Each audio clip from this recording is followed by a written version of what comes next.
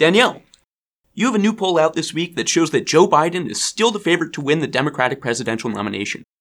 The Bloomberg poll and the Harris poll and the CBS News YouGov poll, I'm sure you will put them together and crunch them together for us. Let's get into it. I had 2 helpings of that conversation, which is that Bloomberg poll, which was conducted only for NPR, CNN, and Marist College. It was actually, who won the Democratic debate? Oh my gosh.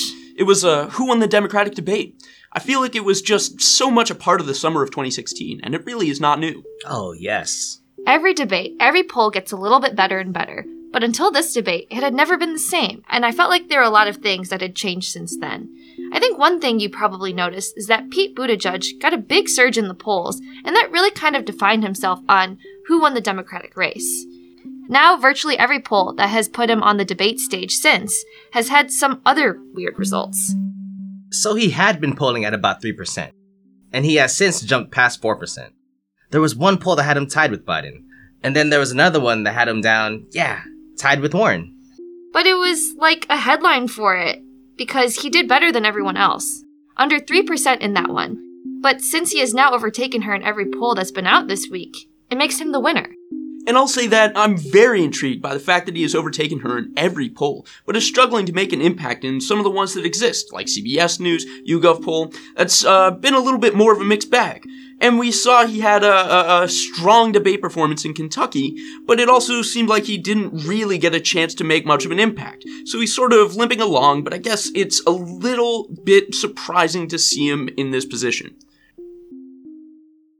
One question I had about Buttigieg is how does he differentiate himself from Warren?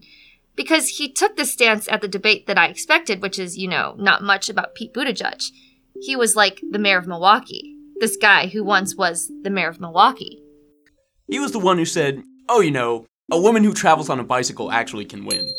Yeah, so that is a really important point. Yeah. So maybe he's the guy with the shiny object in his backyard. Yeah, that was a really important point. Yeah, so that's... Well, he did talk about it. It's very reminiscent of Pete Buttigieg's big applause at last summer's Democratic debates. And he was like, nice to see the ladies out there with me. But it was even more of a head-scratcher of, what should we be talking about? And he was trying to find a head-scratcher. But that's kind of his thing.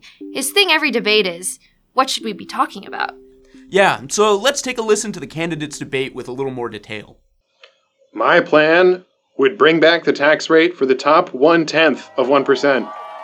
That's it. That's our chance to make sense of his response. What's happening? Is this what he wants to talk about? If the tax cut disappeared tomorrow, that would be a major catastrophe for the middle class, for businesses, for entrepreneurs, especially large companies. What he's trying to say is that his plan would not happen if the tax bill didn't pass. He's bringing it up. He's trying to say that it's good news for business, good news for the middle class, and it's not. It's not as good news for the struggling middle class when the top marginal tax rate is like 70% compared to what it is at today. One of the bookends of this debate was Pete Buttigieg was, again, very earnest, but also seemed to be really uncomfortable in terms of the policy positions he was trying to make, and the moment he was trying to jump on that moment. He was very clearly listening to other candidates and trying to understand what their positions were going forward. And I felt like he was getting more uncomfortable every single time. I mean, go back to last night, for example, and he was saying, "Oh, I love that line there. I heard it a few times." If you like your Medicare for All bill, my proposal would be to make a tax credit available on every new baby that was born. That's a tax credit. That wasn't very good healthcare policy. That's like, oh my God. That was some very good healthcare policy. But that's what would happen if he becomes president. But I haven't heard anyone else say, oh my God, President Trump is proposing to end Medicare for all. Is that the best answer you could give on this topic? I don't know, but that's what people are talking about. That is the better answer. I don't know what you would say. Well, that's a good question. Something we'll talk about on the podcast soon. All right. Thank you, guys. That was an excellent moment to end on.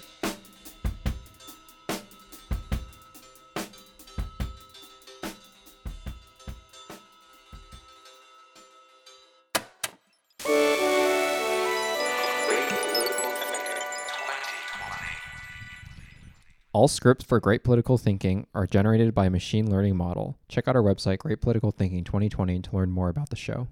This episode featured performances from Sam Crystal, Patrick Warren, Emily Zhao, and Daniel Fries. I'm your producer, Sylvan Jung. Thanks for listening to Great Political Thinking 2020.